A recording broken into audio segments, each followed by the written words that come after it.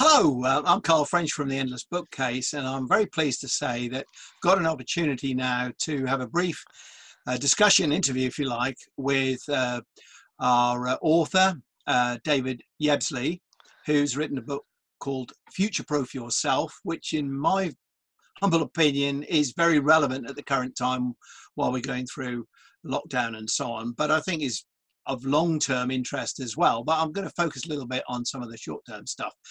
So, hello, David. Nice to have you here. And we're going to have some questions, aren't we? Yeah. Hello, Carl. Yeah, great to be here. And thanks for your time. Yeah, thank you. Well, I suppose the obvious question for anyone, especially knowing your book, is to ask, what is future proofing? Okay.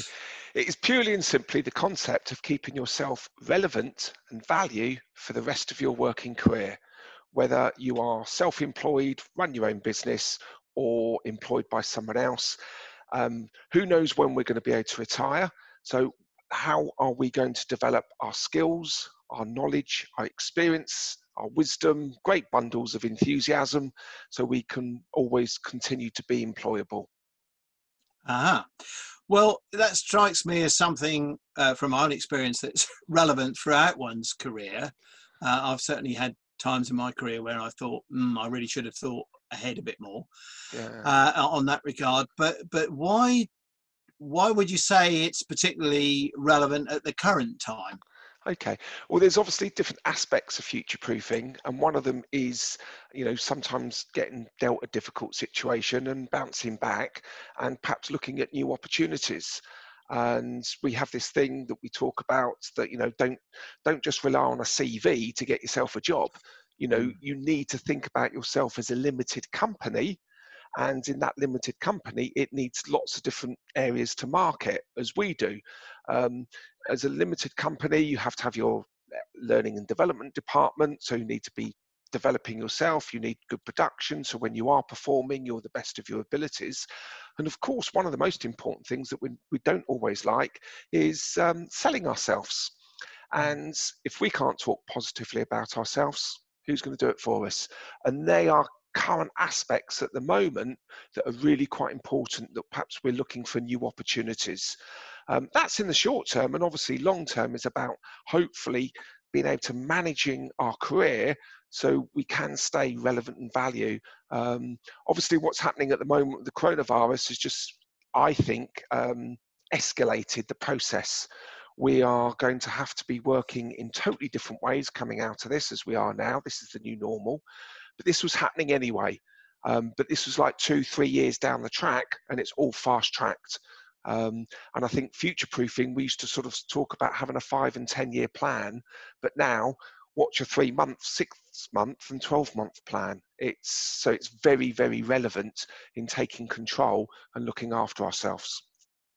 Yeah, I can see that. And I think a lot of people now feel that the changes that were introduced because of coronavirus are actually permanent changes that are going to affect the way the world of work works. And obviously, on top of that, you've got the fact that some working practice is going to change so much with people being made redundant and so on. So maybe there's a lot more of these ideas in the front of people's minds about, looking ahead and not getting caught out again and so on. Yeah, and also people may end up stuck in careers and jobs because they daren't move through fear, and how do they reposition themselves?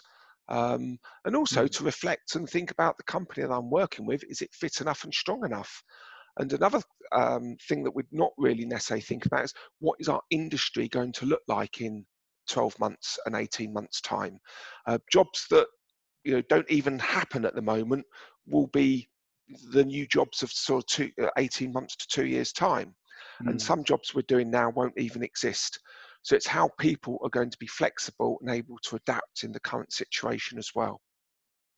Yeah. So it will be really interesting to see what does evolve and how things change. And of course, looking back historically, it's very obvious how much change has happened and continues to happen. Yes. I mean, if you look at the computer industry today, with so many different jobs that didn't exist just a few years ago, new ones are occurring every week. So it's very interesting. Another point you made that I think is particularly significant is this whole thing about people thinking about themselves almost as a business. I remember a mentor I had years ago said, "Carl, whoever you work for, always remember that you work for yourself." And I think that people don't see themselves as me limited, and and do that. So that's all, I think, perhaps part of your broader message. Yes. In a sense. Yeah. And people look at me at horror when I say to them, you should treat your manager, if you are working for a company, you should treat your manager and the business as a client. And they look at me, well, do I have to? Well, yeah, because if you don't understand what they want, need, and desire for the future, and what their vision is, and how you're going to add value and be part of that, how can you contribute? I think we've perhaps partly covered this, but you might have some other more points. You personally, what are you learning? What are you getting out of this particular lockdown, and how that's affecting the thinking in connection with your book? It's changed immensely. It's fast tracked a lot of things that I was looking to do and doing them a lot quicker. So I've spent the last 21 years working with lots of different organizations of all shapes and sizes in lots of different business sectors, running leadership, management, and personal effective training programs where I've gone into their businesses and also done a lot of coaching. So a lot of that is now gone for obvious reasons. Unfortunately, very sadly, a lot of my companies that I have worked for have furloughed a lot of their people. So my route to the market is there isn't an opportunity there. So what I'm starting to do a lot more is webinars on the concept of future-proofing yourself and inspiring and motivating people to to take control, and also doing one-to-one coaching sessions on the subject, and that's going very well actually. And I love it because I get to know about lots of different people and their stories, because I've got a real passion for this, and how people have learned and developed themselves. So I've changed in that way in coming to on offering more of a coaching rather than doing the training. But the book that I wrote, sort of last year, I'm very pleased I wrote it because I could see this happening, mainly based on all the coaching conversations I was having. I didn't see coronavirus happening, but I could see what was happening in the marketplace with people having to be more adaptable and transferable, and to develop and take more control. So I wrote the book and did the YouTube site that's gone very well, that just gives people access to a lot of information so they can look after themselves. Yeah, I mean, you've obviously taken your own medicine, as they say, and thinking about and well, some of us do, tried to do that and adapt and look at your own development and opportunities and things. So, but what would your advice be to somebody else who, maybe somebody listening to this? What can they do in broad terms to, develop themselves and see opportunities? They may not be the same as the sort of things that you've been doing. Very simply, I think it starts with reflection. We need to spend more time creating thinking time. So it's a bit like a limited company again. They have to spend time thinking about the market, where they're going and things like that. So you need to create some thinking time. What are you good at? What are your strengths? What are your passions in terms of your work? But then start to think, but is there a market out there for what I do?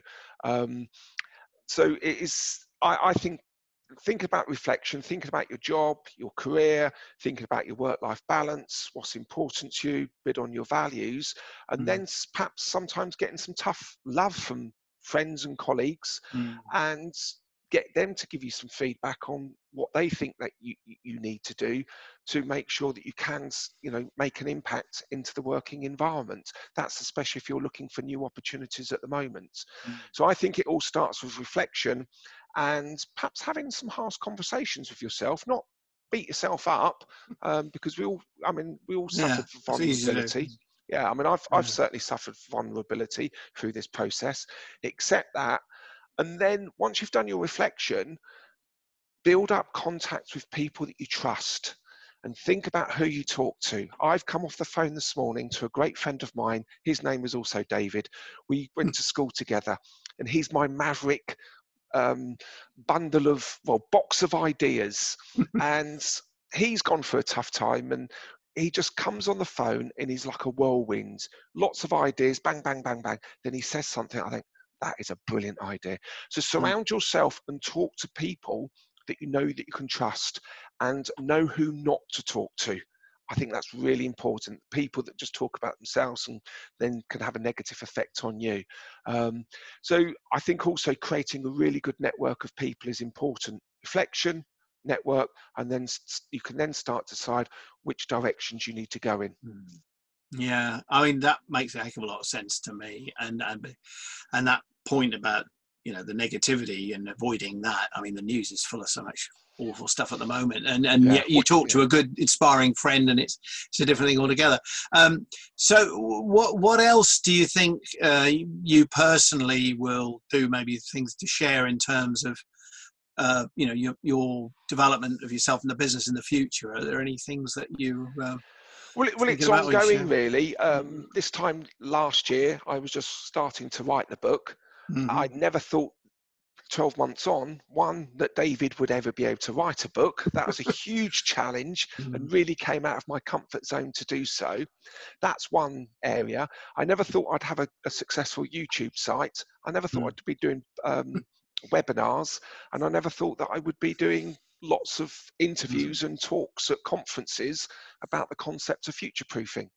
So it's really helped me transfer from my training company, which I still do, which is all going well, or was going incredibly well up until recently. Yeah, well, again.